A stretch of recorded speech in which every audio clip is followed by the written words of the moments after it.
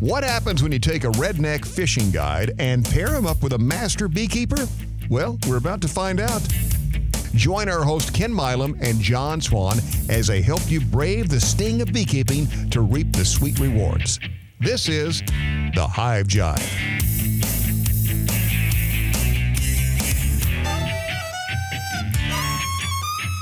Well, howdy, everybody. Welcome. Good morning, sir. Welcome to the middle of July. We were originally supposed to have an interview this week, and it got postponed. And I'm not going to say with who. It's a surprise. I've got a couple of pretty decent interviews lined up, but we're just trying to work out the scheduling on. Ken and I have a very small window where we're both available on a couple of days during the week and on the weekends and stuff. And so we're trying to coordinate that with our special guests so that we can get those in. But since how that did not come to fruition in the time frame that everybody was hoping, we are going to do a listener question episode this morning. We haven't done one of those for a little while.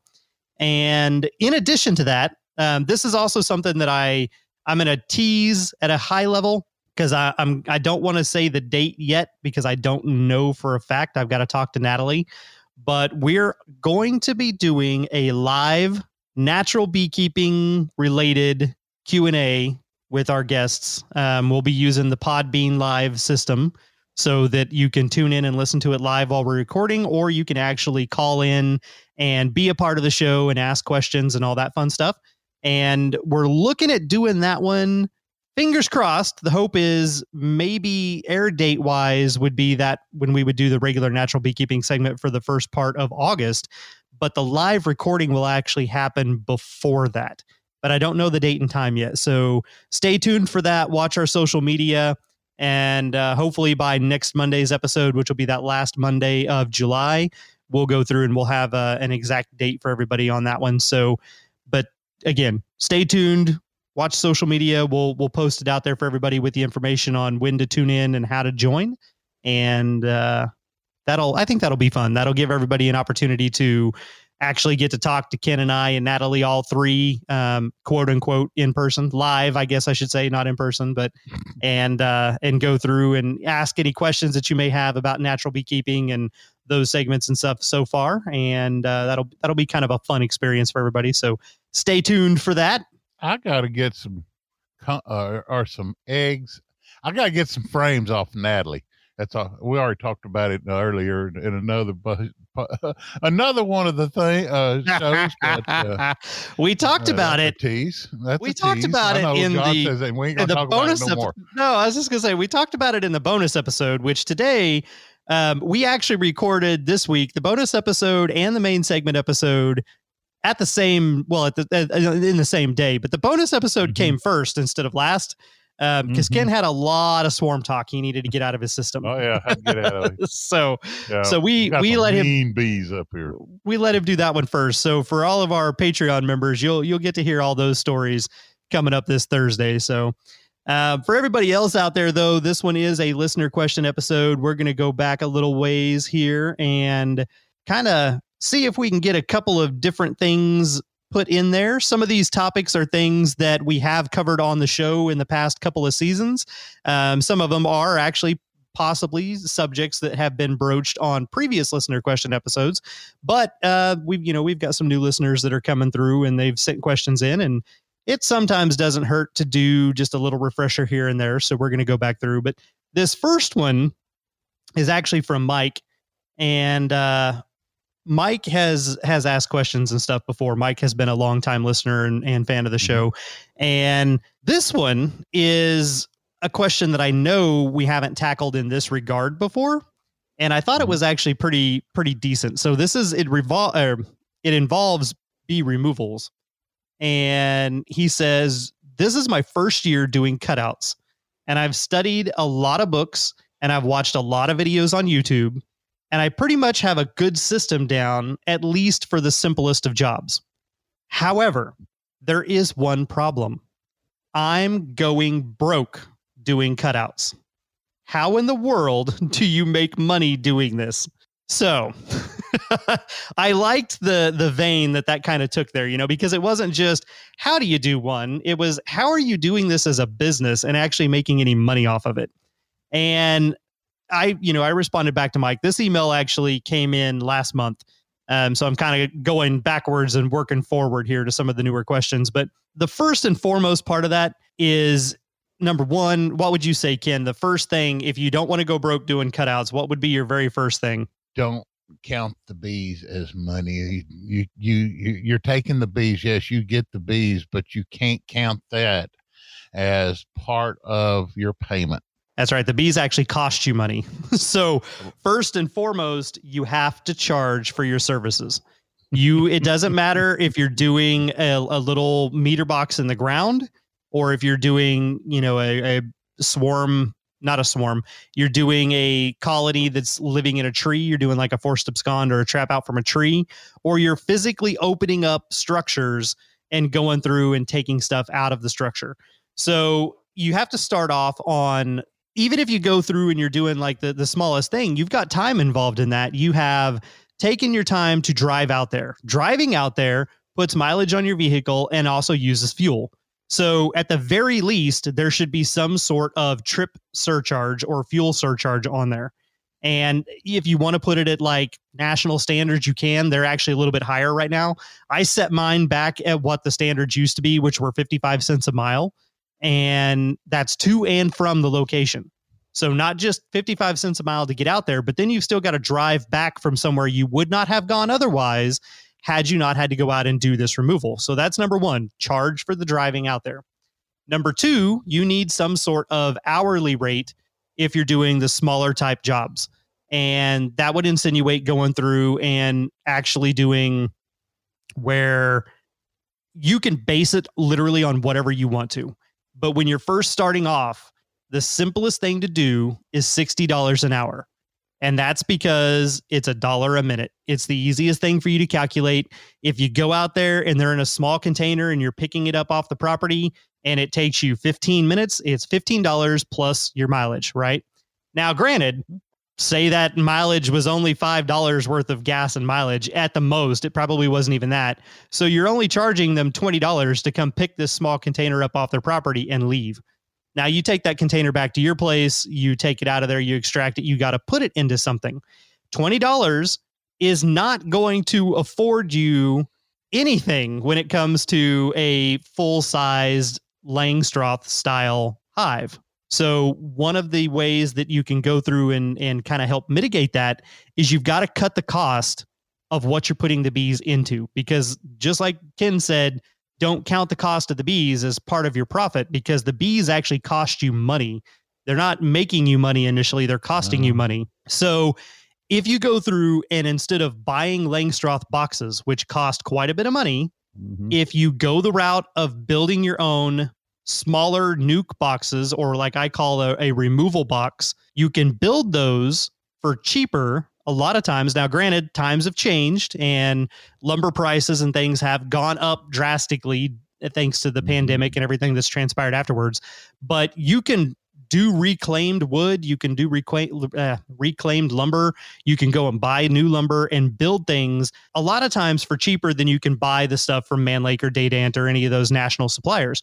On the other side of that, if you're building not a Langstroth, if you're building a horizontal style hive, specifically like a top bar style hive, you can build an entire top bar for $75 or less back in the day, especially if you're doing reclaimed or cheaper lumber, things like that. Now, if you're making a smaller box that just needs to house this removal temporarily or for, the first part of the year, you can make a nuke box if it was in a top bar style hive that only had 12 bars at the top of it. And for that same $75, you can end up building 4 or 5 of those. And so now you've got 4 or 5 boxes that you can use to go remove a colony and put them into, and they can live in it up through the first part of the year while they're growing and everything else. And a lot of times they'll even overwinter in those just fine. You've just got a smaller colony and it ends up, being perfectly okay like that. So cutting your costs on the back end as well as charging on the front end, that's how you get everything kind of started. The other aspects of it are if you're doing larger jobs, and you find yourself having to rent any type of machinery or equipment, you need to charge that back to the client. So if you find yourself constantly renting a chainsaw because you're constantly cutting open old dead trees, you need to be charging that chainsaw rental fee back to the client. If you find yourself renting a generator because you're always out on locations where there's no electricity, but you need to run your shop vac and your other stuff, you need to then charge that back to the client. Now, if you find that you're renting those items again and again and again, then you need to turn around and you need to invest in buying your own version of that item, but you continue to charge it back to the client. So if you were charging them a flat $50 surcharge on a generator fee every time you had to use a generator, and you find yourself doing it a lot, so you finally go buy a generator, that generator might cost you at the bare minimum $1,000. And you get that generator. Now, every time you go out there and use it, you still charge the client the $50 surcharge until you have paid for that generator. So that way it goes back and you compensate yourself for what you're using there. Now, when you get into the bigger structural removals, your $60 an hour is not necessarily going to still cut it. You need to add in a few other things. So what we ended up doing for the Wicked Bee removal service is we have, if it's a structural removal where they're inside some sort of building that is going to have to be opened up, not just a trash can or a water meter or a tree, but literally in a shed, in a house, in something like that where you're going to have to open things up, there is a base rate. And that base rate for us, and you don't have to necessarily do it this way, but the base rate, in theory, should cover your minimum expenses for everything you're going to need to do with those bees once you get them back to your property. So if you're putting them into a Langstroth box and it's going to be a full-size setup and you're buying it from Man Lake or Dadant, that's about $100. So your base rate needs to be a minimum of $100 because that's going to cover where the bees are going to go once you get them back home. For us, our base rate covers, and this is how I explain it back to the client, it covers your drive time and your mileage, your prep time and your materials, and the first hour on the property. So if I show up at the property and it ends up they're small, I open up whatever they're in and they end up being small and I can get them out of there within that first hour, then you just pay me the base rate. And I already know that that base rate is enough to compensate me for whatever the bees are going to need to go into afterwards. It's not necessarily compensating me for my time, but at least it pays for the bees. Now, on the flip side of that, though, most of the time, that's not the case. If you're going out there and you're doing all your due diligence and you're checking everything and you know exactly what you're getting into, you should also know exactly how long it's going to take you to do it or have a good idea of it. So from me doing this for as many years as I have, I can look at a couple of photos, see where they are, and give you a pretty damn good estimate without ever setting foot on your property with just a simple conversation and a couple of photos. Now, once I get there, I am going to spend a good chunk of that first hour on the property doing my due diligence, making sure that I know exactly where those bees are located. I'm going to use my thermal guns. I'm going to go in and use the scope cameras, make tiny little openings so that I can see inside the cavity into the hollows and see where the bees are located at, and make sure that I know what exactly I'm going to do so I don't mess something up for the client. So I don't cut into something that shouldn't be cut into, open up a hole that didn't need to be opened. You want to know exactly where those bees are and exactly where you're going to cut before you ever start. And that'll take up a good chunk of that base rate first hour. Now, after that first hour, we then have an hourly surcharge rate or an hourly rate that comes after the first hour. So if I end up being on your property for 5 hours, that first hour is going to be covered by the base rate. And the additional 4 hours are going to be at the hourly rate. So if you ended up having where you were still doing it, like we had discussed, say you're still doing the $60 rate, and let's say you put a base rate on there. Just a second here. Let's say hypothetically that your base rate is $150. So you've got your $150 that covers the first hour, and then you've got 4 additional hours at $60 an hour. You're going to end up at $390 for doing that removal as opposed to $150 or $60. So the $390 more than compensates for what you put them in and also compensates you for your time. So now you've actually made a little bit of money in the process of going through and doing this. The other things that you can do is obviously buy things that you need in bulk. So if you're using expanding spray foam for any purpose whatsoever, buying a single can of it at a time is going to cost you about $7 a can. But if you go and you buy it in bulk and you're buying a case at a time, you get a case discount where it knocks like 38 cents or something off a can. And so you end up saving a little bit of money that way. We use a lot of aluminum window screens. So I buy the largest roll I can find, because the bigger bulk quantity you get, the less you end up paying in the long run. So once you kind of get up and going, it'll eventually get there. Now, as you get more experience, these are just where you should start. As you get more experience and you start getting more confident in what you're doing and doing a good job at it, you're not playing Battleship where you're like, B-52, miss, B-31, miss, like you're not cutting holes everywhere. Once you feel good and confident and you're doing a good job and you pretty much know that you can handle the different situations you're putting yourself in, you can start increasing those rates to compensate for your experience and the quality of service and work that you do and the time that you're doing it. So your $60 hourly rate can start to go up. Your base rate can start to go up, or maybe you started your base rate a little bit higher. Maybe your base rate is $200 instead of $100 or $150. But that's all of the things that you kind of have to take into mind. You have to be able to cut down your expenses. You have to be able to cut down what you're using and be efficient at it. You have to be able to compensate for any tools that you might have to purchase and or bigger equipment that you're renting. And you got to compensate yourself for your time, your mileage, and everything that's going on the job site that day. So there is a very long, short answer to your question. and you are just taking the bees out. You're not putting stuff back over the hole. You are that's taking correct. The bees out, period. That is absolutely correct. Whenever I show up on a job site or I have any of my team members go, we are very upfront with the client about this is how this is going to go. And I usually tell them that on the phone before we ever show up too. This is how the process goes. We're going to do this. This is where they're located. We're going to double check and make sure that's right. Then we're going to open it up. We're going to take all the bees out. We're going to scrape the cavity down as absolutely clean and smooth as we can get it, which usually for us, that means there's hardly any wax, if at all, left inside that cavity. We suck everything out of there. We clean everything up. We spray it down, scrub it down. Like we do everything to make it clean and pristine and good to go. We may seal it up with plastic if it's an exterior opening and it's going to need to be sealed off due to impending rain or something like that. So we may put a plastic sheeting over it and staple that into place and make sure that nothing can get in and out of it from a bee perspective. And then we go through and coach them through what they're going to need to do, what their following steps are going to need to be. We tell them, there are still going to be some foragers that come back. So you may witness this or you may experience this.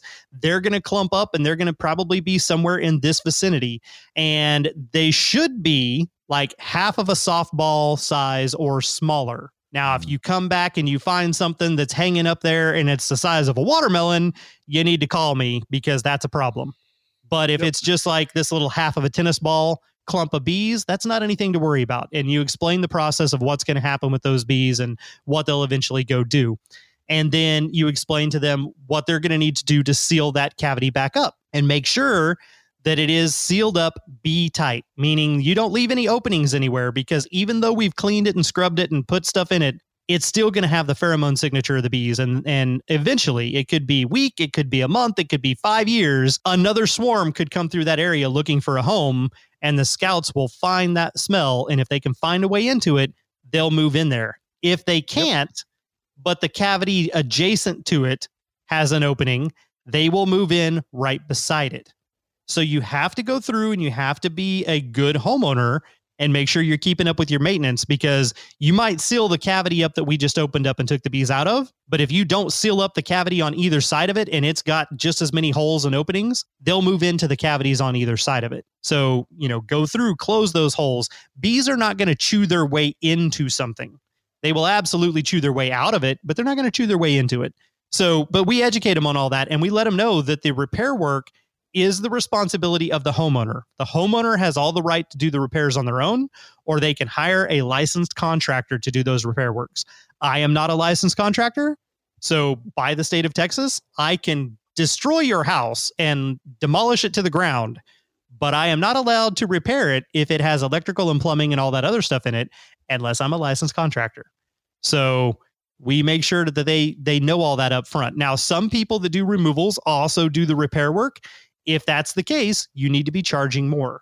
or you're going to have more of an hourly rate associated with that for the repair aspect of it. And I would quote that as two separate things. This is how much it's going to cost to do the removal and how long it's going to take. Then we're going to leave the cavity open for 2 days. Then we're going to come back and we're going to do the repair work, and your repair work is estimated at XYZ. But again, it's not easy work. It's interesting and fascinating work, but it's not always fun work either. And it is hard. You're out there in, if you're smart, a suit, especially here in Texas. You're out there in a bee suit. You're hot. You're sweaty. The bees are mad. They're trying to sting you. You're trying to do as good a job as you can. You're covered in sweat and sticky stuff and honey and gunk. And you're out there for hours, So like for us, if we're doing that in July or August, that means I'm in a triple layer suit in a minimum of 95 degrees with a heat index of God only knows what for 4 hours, solid, nonstop. Once we start, we don't stop. You don't stop and sit down and take a break and chill.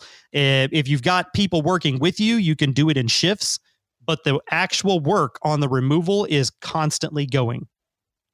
So it's not for the faint of heart, like everything else in beekeeping.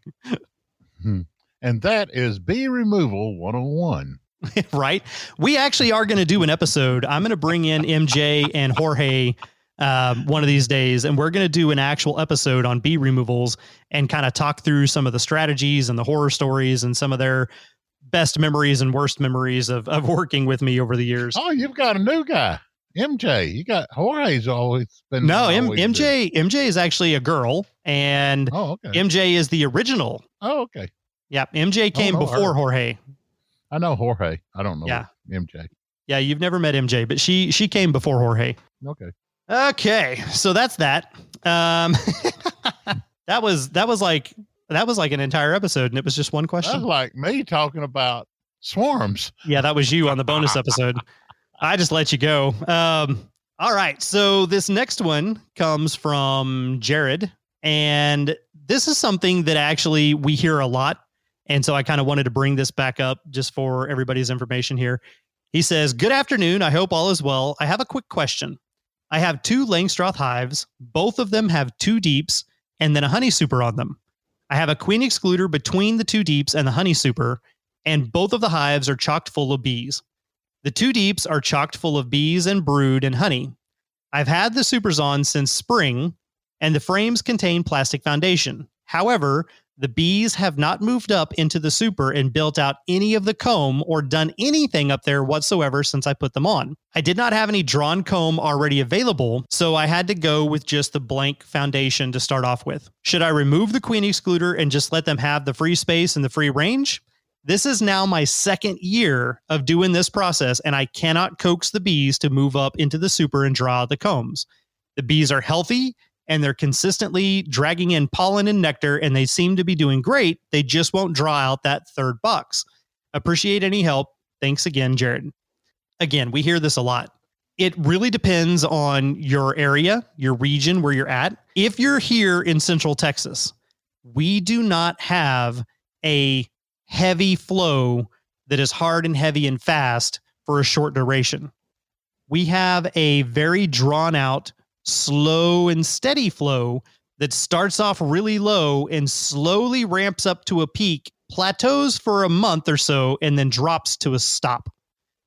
Yep. But it's not nearly the volume of nectar and honey that is produced like it is in northern states. Because of that, the bees have time to bring stuff in, build stuff, store stuff, and then turn around and also eat that same stuff. So like the year that we've had this year, when things start coming in, then all of a sudden we have a week solid of rain and the bees can't get out and can't go forage, but they've got to still feed the brood and feed themselves. They eat their food reserves. When the rain stops, they're going back out and they're starting over and they're bringing back in more reserves and building that reserve back up. Because of that process, they never really get to the point where, oh, we need to then utilize this other box.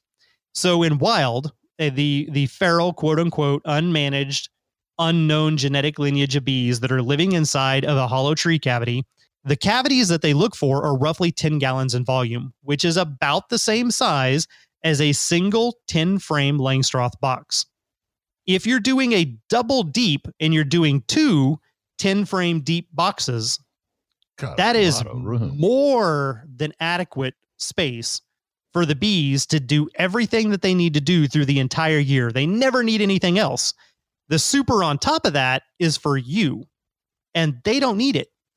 So beekeeping, what we have done over the course of eons as people have been doing beekeeping, is we have encouraged them to build excess and to store excess so that we can take the excess while still leaving them with what they need. If you're in an area like us here in Central Texas, first off, we don't need 2 deeps down here. I know people in the northern states that don't actually use 2 deeps either. For us, 40 pounds of honey, which is equivalent to about 1 medium box, is really all they need to make it through winter. And a lot of times you'll find that they still have honey left over after the fact. So there's different things you can do. If you've already started off with 2 deeps and they've gone through and they've been building them out and everything else, but they're not moving up into that super, then yes, you can take the queen excluder off and you can allow them to go up in there and at least get started. Once they get started and they've built out a couple of combs, if you want to put the queen excluder back on there, you can. But as you have heard me say in seasons past, I don't use queen excluders unless I am purposely trying to do cut comb honey. If I'm not doing cut comb honey, I'm not using a queen excluder to separate them from the honey supers. I let the bees have full range of it. I don't care if they go lay in the honey super because eventually they're going to backfill down out of that. And by the time it's actually ready to be extracted, there's not going to be any eggs and larvae left up in there. They're all going to be emerged out as adult bees, and it's going to be backfilled with nectar, dehydrated down to honey, and capped as capped honey to be extracted. So it doesn't necessarily bother me, but I do know that some individuals really want that wax in the honey super to be pristine, or you have commercial beekeepers who are working on their own calendar instead of the bees' calendar, and they can't wait for any potential brood and larva to hatch out. They've got to do it on this day because that's the day it's scheduled to happen. So they put those queen excluders in there to prevent some of that from happening.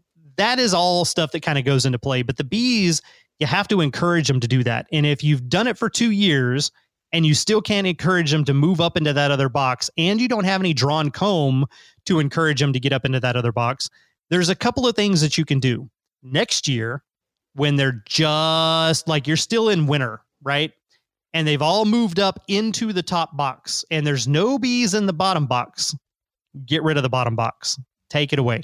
So that when you're ready to start doing your very first management and they've maybe just started thinking about laying eggs and starting to rip up the brood production, they now only have 1 deep and you give them the medium as their second box. And as they go through and they start to brood up, and they get to the point where they've got some nectar coming in, or you start artificially stimulating them with a sugar syrup, when they're ready to start drawing comb, they will move up into the medium and they will start drawing that comb. Don't put a queen excluder on there. Let them utilize that box. Worst case scenario, you sacrifice 1 box. Say you desperately want, all of your honey supers to not have ever had brood in them. You're still going to sacrifice this 1 box because you've got to get them started. You've tried for 2 years otherwise, and it hasn't worked. So you go through, let them start building in that box. Once they've started building in the box, you can use those combs and frames as starters and put them into other mediums to help encourage bees to move up into those boxes and start doing stuff. But once they've done that and they've started building that medium box, if you wanted to add that deep back into the mix later, you can do that. But what I recommended was based on area and again, your flow and what happens in your region, I would split that colony into 2 colonies. That's what I was fixing to say. Have 1 deep box on each of the colonies, and then 1 medium box for their honey super, and then every medium above that is yours. So your 2 boxes is a deep and a medium, and then every medium above that second one is all yours. That's what I would recommend doing, because you've already tried it with the 2 deeps. You've tried it for 2 years this way, and the bees don't want to move up and go beyond that. So you're going to have to reduce that space down. Once you've done that and you've encouraged them to start building in 1 comb or 1 box that's a medium-sized frame, when you add your next box, you can checkerboard those frames with combs that are already drawn from the one below it. That'll encourage them to move up into that box. You can shuffle some things around. It gives you a little bit more flexibility, whereas if you just got 2 deeps of drawn comb and no drawn mediums, you can't really do anything if they're not willing to move up into that. But at this point, for people in the United States anyway, adding boxes is pretty much done. Once you hit the peak of summer, you're not going to get the bees to really draw out wax. If you've been artificially stimulating and feeding them, they may continue to do it for a little while, but the closer to fall it gets, the less likely they're going to be to do that. So if they haven't touched it at this point, just take it off, get rid of it, let them do what they need to in their other 2 boxes, and then start over next spring. Maybe go through and do those splits like we talked about, or just take that box away. If it's unused, take it away, and you can utilize that for another colony or a split later in the year and have all the drawn comb that you need to go through and do that. But then reduce them down to the single deep, put your medium on there, get them working on that and trying to draw that out. So that is kind of the long and short of that one. And if you're using foundation, something that we've found, I know you've probably done it too. We found that the acorn foundation, triple waxed, they build it out fast. Because it's got so much wax on it, and they build wax out of it or comb on it quick. I mean, real quick. So that's just throwing that out. Well, so here's a great segue from that, Ken. This one is a listener question from Ben, and Ben actually sent in 2 questions, and I'm going to read them in reverse order because unfortunately, for whatever reason, we all missed the first one. I think either that or he didn't actually get it sent. I don't know, because there's no dates in here for me to see what came through. But when the second message came through, it notified me, and I went in and looked, and there's 2 messages, and one of them is before he ever got his bees, and the other one's after he got his bees. And I was like, whoops. So, but Ben says, hey guys, you're great. I have a quick question though, and I was hoping that you can help me out. I've been listening for a while now, and I just got my bees this spring at the end of May. I'm in northern Vermont, and the bees are all happy and doing great, but they won't build on the frames like they're supposed to. They're building comb in all of the non-bee space areas, and they build off of the frame and don't actually build onto the foundation. They look healthy. They seem to be thriving, but I just can't get them to do what I want them to. Are there any ideas? Love the podcast. Thank you both for doing it. So transitioning over, you were talking about the acorn foundation. If you're using frames that have a plastic foundation, even when they're brand new, sometimes they don't have a lot of wax on them, or that box has been setting in hot delivery vehicles and everything else, and the wax on the foundation can melt and or evaporate off of those frames to where you just have basically plastic there. So we always recommend going through and re-waxing the frames. Now you can do it like Max if you want to be like really diligent about it, and you can melt the wax down and get a roller and you can roll it onto the frame. Yep. You want to make sure that it's not so thick that it covers up the actual indentions of the shape of the comb, but you do want to coat the wax the frame with the wax. The other thing you can do is the cheese grater kind of method that you've heard Ken and I talk about multiple times over the past few years, where you take natural beeswax, preferably from an actual colony, not bought at a store, and rub it back and forth really hard, up and down, all the way across that, and then crisscross and then diagonal, all the way across that plastic foundation, so that it builds up the residue of the wax on the ridges of the frames or the ridges of the cells in that foundation. Get that done. And then you've added natural wax to it in a very large quantity of it. And you've also added the natural pheromones from the bees on there as well.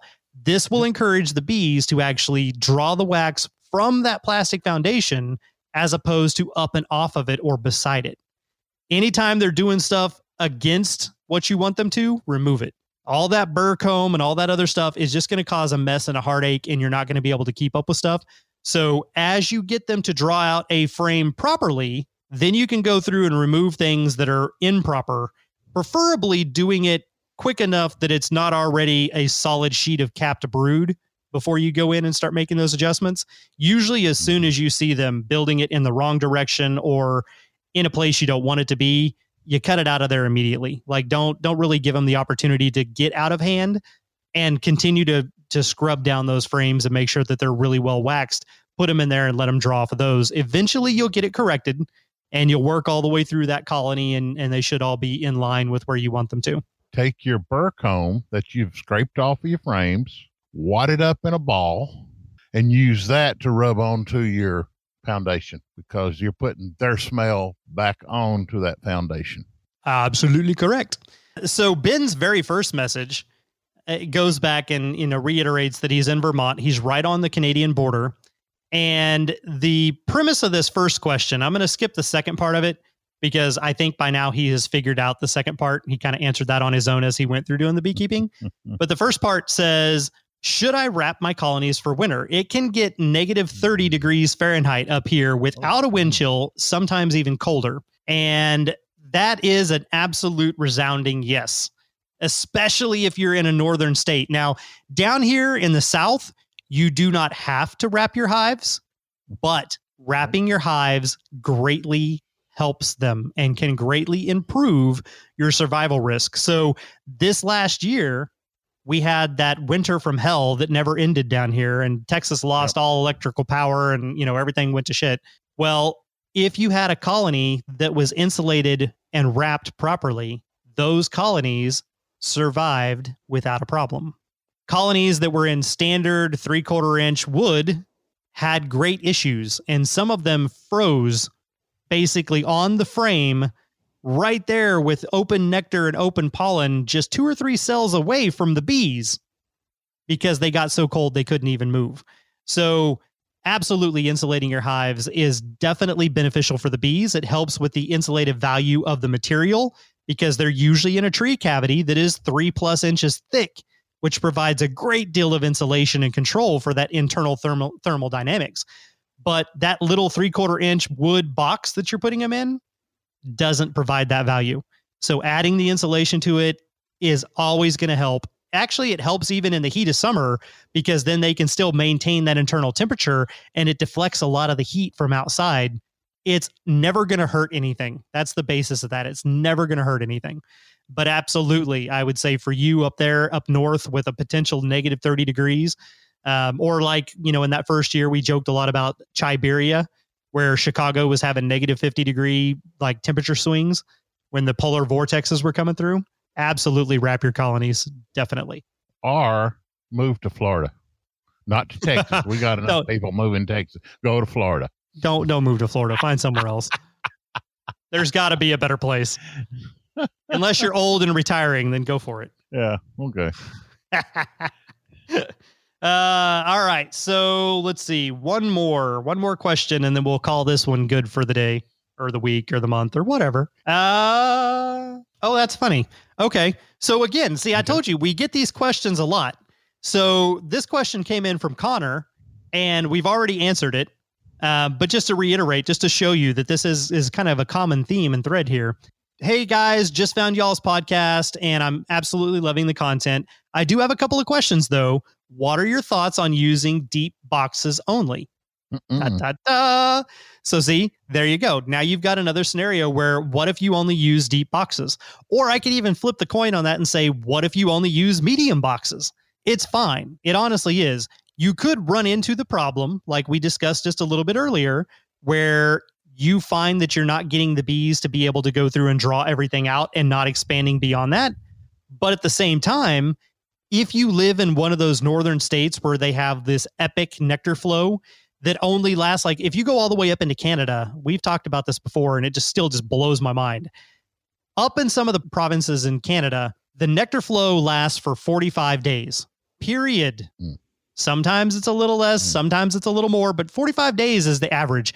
And it is so hot and heavy and plentiful and bountiful, and all of the plants and all of the insects and all of the wildlife are in tune with this flow, and they know this is the only chance they've got. Those colonies can hand over fist outproduce our colonies down here. So even though our production period lasts for, starts in April. So you got April, May, June, sometimes part of July. So we're looking at a minimum of 3 months, sometimes a little bit more at the beginning or a little bit more at the end. And theirs is 45 days, barely a month and a half. And yet we might be happy if we make 100 pounds of honey per hive. They can make 200 plus pounds of honey per hive. Good gosh. It's absolutely ridiculous. So when you go through and you're in one of those types of environments and scenarios, you could use all deeps And you could stack those deeps all the way up to the ceiling. And as the colony is growing and building so fast, and they've got such an abundant amount of stuff coming in, they can absolutely build out all of that. And then they'll turn around and they'll fill it all up. So yes, you can use all deeps. If you're in a southern state and or if you don't want to lift the heavy, 10 frame deep boxes, you could also use all mediums. And you could have every single box be a medium box. You could reduce it to an 8 frame box instead of a 10 frame box and take a little bit of weight off there for that too. It's completely up to you. Beekeeping is beekeeping. It does not matter what size container it's in, what shape the container is. Doesn't matter if it's a skep hive, if it's any of the varieties of horizontal hives, or if it's a Langstroth hive. Beekeeping is beekeeping. What you put them in is really going to be to your preference and how you want to manage it in your management style. So yes, you can, but you could run into issues if you're in an area where they don't bring in enough nectar. Now, the other question that Connor has, and this one is one that we have also talked about before in the past, but we will touch on it here because it's always good to remind people. What about open feeding multiple colonies as long as your feeder is over 100 yards away from the nearest hive? The answer to this question was yes, you can do that. It can act as a stimulant or a perceived nectar flow because they are finding the nectar externally and the foragers are bringing it in and dancing to tell you the location of where it's at. You can do that. So that's the upside. You can feed all your colonies in theory without ever having to open the colony, or you could stimulate a little bit of a nectar flow so you can provide something out there for them. Now, the benefits kind of stop there. You need it to be at least 100 yards away or more.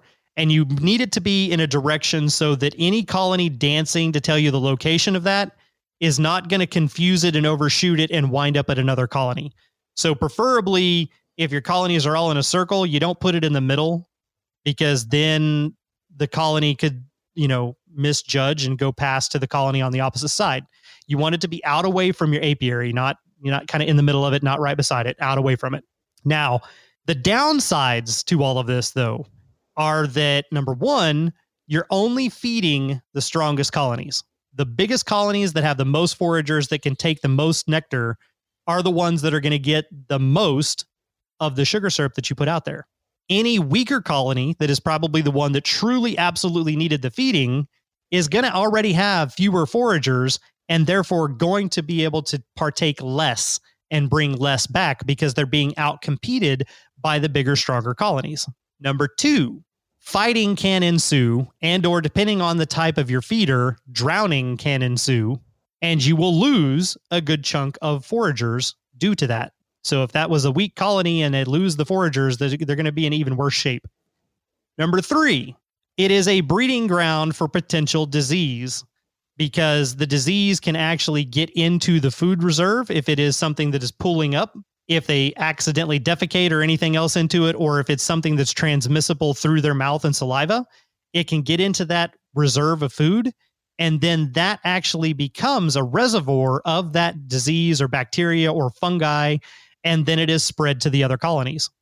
It's also a great place to exchange mites because when bees are feeding, they're stationary and they don't move while they slowly drink up as much as they can hold and gorge themselves and fill their nectar crop, which allows plenty of time for a mite to go from this bee over to another bee who's from a different colony. And then that bee takes that mite back to their colony. And now you've spread the mites, which also helps to vector and spread diseases. Number, what am I at? 4? Yeah. Or 5, whatever. Number umpteen, whatever. It also alerts predators because you're not just feeding your honeybees. You're feeding any pollinator that wants to partake in this sweet substance that has been dropped out there in the middle of nowhere. And some of those are also predators, such as wasps, that very happily will eat bees. Plus, a large congregation of bees in a stationary manner that's not paying attention is setting ducks for lizards, birds, frogs, other critters that want to come by and munch on them. So, unfortunately, the benefits do not outweigh all of the potential negative consequences that you could be inflicting upon your colonies and the surrounding environment and ecosystem. Now, have we ever open fed? Yes. Are we probably going to open feed again in the future? Yes. Is it the right thing to do? No. But I can't say that I'm never going to do it, because most of the time when I do it, it is honey that we have extracted from a removal where the colony looks to be nice and healthy. We know that it's never been treated with anything. It's never been sprayed, but we can't sell it or consume it because we can't guarantee that. So if there's a massive quantity of it, we take all of the comb out and lay it out on this metal table that has like this kind of mesh crisscross grid work on it. And it allows the bees to come and rob all of that nectar and honey out and take it back to their colonies. But it's out in the middle of a 40-acre field, way far away from the bees. And they can then go and take it back to their colonies so that they can repair and rebuild. And it's usually out at the removal farm that we do that, out the removal yard. My rehabilitation, that's what I was trying to say. The rehabilitation yard. Rehab. Where the bees get it. Yeah, they get to go to rehab after we've removed them. They've got to rebuild their comb. We don't ever take their honey and put it back with them. If we do, because you don't try to save the honeycomb. It'll make a mess and it's going to foul up your removal. You only save the brood. That's it. We can extract that down into a jar and put the jar back on the colony for them to feed from that. Or we can just put it out there and let everybody partake. And that's usually what we end up doing. So it does happen a couple times a year. We will do a mass dump like that and let all the bees out there take it. But yeah, those are the pros and cons. And it's definitely something to consider, because while you can do it, should you do it? Not necessarily. Should you do it with an unknown source that could have potentially been contaminated and treated? No. Should you do it from a colony that died out and you don't know why? No, because if it died out from something like American foul brood, you're going to spread that to every colony in the area. So again, way more disadvantages and harm can come from it than benefits. So I would not recommend it. Internal feeding, always the best. One thing that it does do good, you feed all the bees around you, that's the feral bees, and you get some hellacious swarms the next year. That's Ken's misguided theory.